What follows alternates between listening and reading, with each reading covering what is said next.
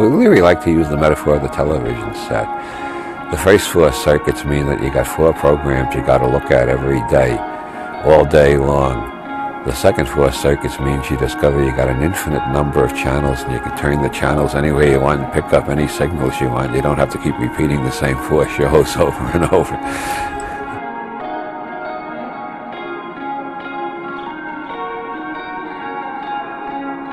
Here's where I departed from Leary's system entirely and brought in some John Lilly.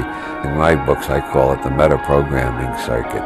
This is the circuit where you begin to reach the level of dialing and redialing your circuits to the extent that you become sort of like a computer that can program itself.